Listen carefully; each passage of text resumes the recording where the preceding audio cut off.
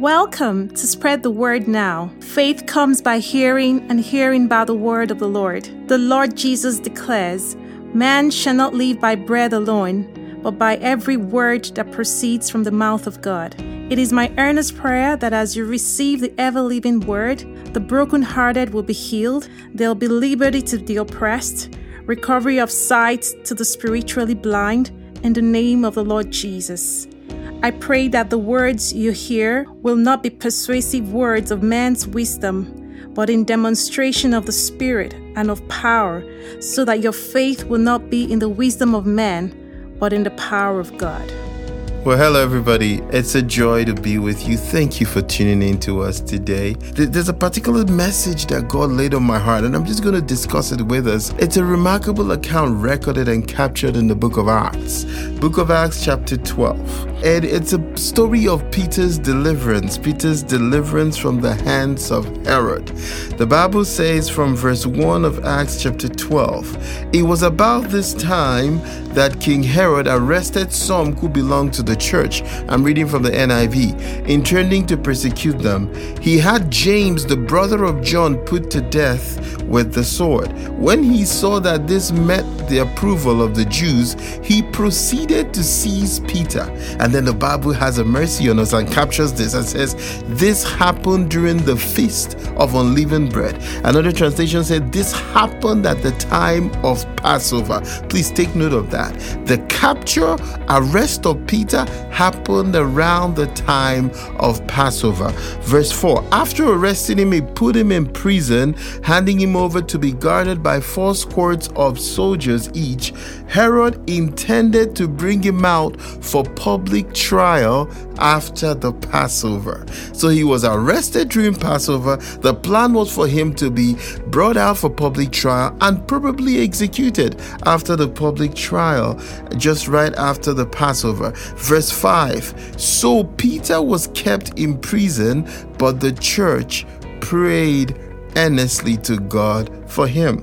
So Peter was kept in prison, but the church was earnestly praying for him. Now, if you know this account, you know that God sent an angel that delivered him. But I want to jump on to verse 12. When this had dawned on Peter, the angel had delivered him, he went to the house of Mary, the mother of John, also called Mark, where many people were gathered and were praying. Peter knocked at the outer entrance, and a servant named Rhoda came to answer the door. When she recognized Peter's voice, she was so overjoyed, she ran back without opening and exclaimed, "Peter is at the door."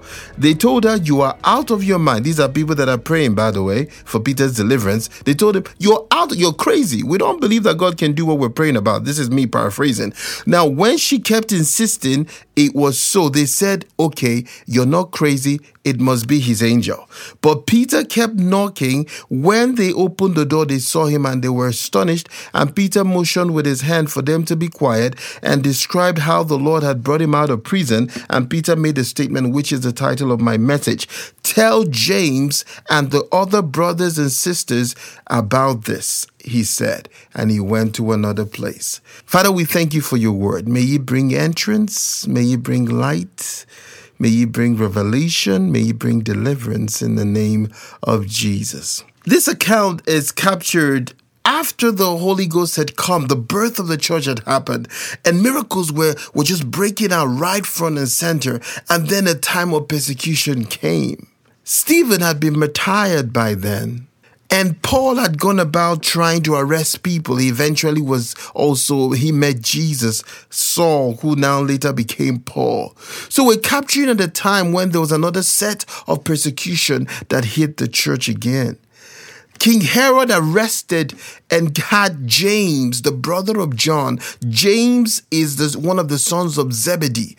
You remember James and John, the sons of Zebedee, the so-called sons of thunder. His brother, John the Apostle, who wrote by the inspiration of the Holy Ghost, the book of Revelations and the Gospel according to John and the other epistles of John, his brother was the one that was put to death by the sword. Herod saw this and said, hey, I have a formula that will work against these people. So he stretched out his hand, the Bible says, and seized Peter. But there were 2 mistakes Herod made this time. You see, when Herod killed James, he killed James at a time when there was not Passover yet. The second mistake he made is that when he killed James, nobody seemed to be praying for James. But the Bible says in verse 5, the church began to pray earnestly for Peter. So I'm going to emphasize on this message the first mistake that Herod made. He chose to arrest Peter at the time of the feast of Passover. You see, the mistake Herod made is that he did not look into the times and the seasons to understand that this will be a failed expedition in this season of time. There are things you might be going through right now, but this season is a season of deliverance for you, and we declare it over you in the name of Jesus. You see, there's some things that the devil can get away with, but there are times he will not get away with this time. This now is the time of Passover. Why is Passover so important? I'll refer you to the book of Exodus chapter 12. Then you can understand the spiritual intensity and importance of this season. The Bible says in the book of Exodus chapter 12, I'll just read verse 21 and then I'll read verse 13. Moses summoned the elders of Israel and said to them, "Go at once, select the animals for your families and slaughter the Passover lamb. Take a bunch of hyssop, dip it in the blood in the basin, and put some of the blood on the top and the door sides of your door frame. None of you shall go out of your house until morning. When the Lord goes through the land to strike the Egyptians, he will see the blood on the top and the sides of the doorframe and will pass over the doorway. He will not permit the destroyer to enter your house and strike you down."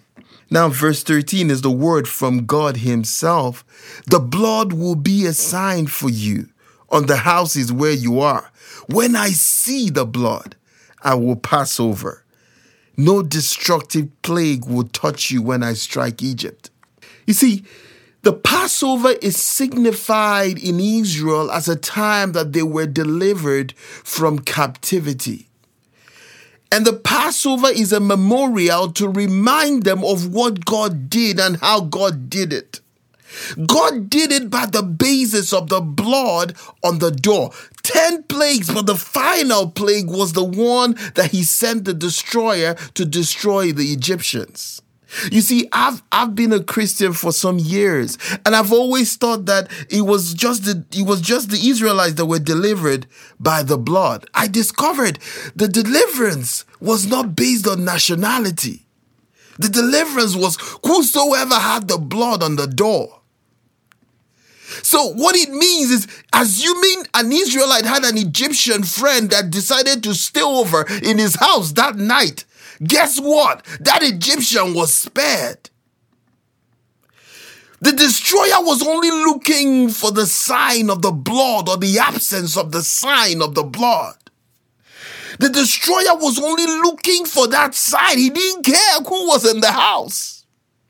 Is whosoever has the blood on the door, the destroyer will pass over.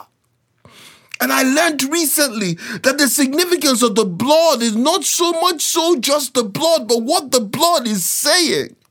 Some of you might shout, "Are you trying to tell me, Kenny, that the blood speaks?" Oh yes, my brother. Oh yes, my sister. Blood speaks. Let me prove it to you from scripture. The book of Genesis chapter 4. Verse 8, I'm going to read it from the Message translation, which is a paraphrase of the gospel of the Bible. It says, verse 8, Cain had words with his brother. They were out in the field, and Cain came to Abel, his brother, came at his brother and killed him. God said to Cain, "Where is Abel, your brother?" Cain answered God, "How should I know? Am I his babysitter?" Another translation said, "Am I my brother's keeper?" Verse 10, this is the key verse. God said, "What have you done? The voice of your brother's blood is calling to me from the ground." God said Abel might be dead physically, but his blood is speaking right now. and I can hear him. He is calling to me from the ground. So my brother, my sister, blood speaks. So what is the significance of the blood on the door? You see, the Bible calls the destroyer, in another translation, the death angel. And I learned this recently. God bless Apostle Salmon. The death angel was known to deliver death upon people, to make people die, to kill people. Because you see, when God asked them to put the blood on their doorposts, the blood was saying to the death angel, somebody has already died here. So there doesn't need to be another death. There are people in this house whose blood is on the door. They've already committed a sacrifice. There's already been a death here. The Passover lamb, the baby lamb has already been slaughtered. The 1-year-old lamb has already been slaughtered. So you don't have to come into this house because something has already died. The Bible says that Jesus is our Passover lamb. Jesus has already died. And if you're wondering, does Jesus' blood speak? I will refer you to one more scripture. The book of Hebrews chapter 12 verse 22. For you have come to Mount Zion, the city of the living God, to the heavenly Jerusalem. You have come to thousands upon thousands of angels in joyful assembly, to the church of the firstborn whose names are written in heaven. You have come to God, the judge of all, to spirits of just men made perfect. You have come to Jesus, the mediator of the new covenant, to the sprinkled blood that speaks a better word than that of Abel. And that is where I want to end today. There is a blood that speaks a better word than that of Abel. Abel's blood speaks of vengeance. He speaks of retribution. He speaks, no, that you have to pay for what you did to me. But the blood of Jesus speaks a better word. It speaks of forgiveness. It speaks of deliverance. It speaks of breakthrough. It speaks of a covering. So right now, I want you, wherever you are, maybe you're praying for your son, your daughter, your grandchild. Maybe you're praying for your spouse. Begin to plead the blood over them. Maybe it's your home, your business. You see, the blood can exempt you from destruction. That's one thing. Pray for exemption. God, no matter what is happening in this world, my family and I are exempted by the basis of the blood. Maybe you're going through a generational sickness. The blood can speak for you. The blood can speak for you. We speak deliverance by the basis of the blood. We speak healing by the basis of the blood. Father, we declare your blood over this situation. As Peter was delivered in the time of Passover, Father, we speak that this Passover lamb has already been killed on our behalf, who has been crucified before the foundations of the world. Father, we thank you because you are victorious in our lives. We plead the blood over our homes, over everything concerning us, over our families, Father, over our businesses, even in our communities. We plead the blood. We apply the blood in where we live. We apply the blood on the streets we live. In the name of Jesus, we say that no death, no hex, no plan of the enemy shall prosper in any one of our lives. In Jesus' name we pray. So remember, the blood speaks a better word for you. The blood of Jesus, it speaks a better word. God bless you. We plead the blood over everyone listening. And thank you, Father, for deliverance in the blood. And the blood will wash away your sins as well. It's so simple. Just receive Jesus in your heart. Just pray this with us. Lord Jesus, I confess my sins to you. Come into my heart and be my Lord and Savior. Write my name in the Lamb's Book of Life today. I give you my life for the rest of my days. In Jesus' name, God bless you. Connect with us. We'd love to get to know you. We'd love to hear what God is doing in your life. Thank you so much for being with us today. We bless you in Jesus' name. You've been listening to a message from Spread the Word Global Ministries, Red Deer. If you'd like more information, you can contact us at info@spreadthewordglobalministries.org or info@spreadthewordnow.org, or through our website at www.spreadthewordglobalministries.org. Our phone number is 587-377 7745. Thank you. Bye for now.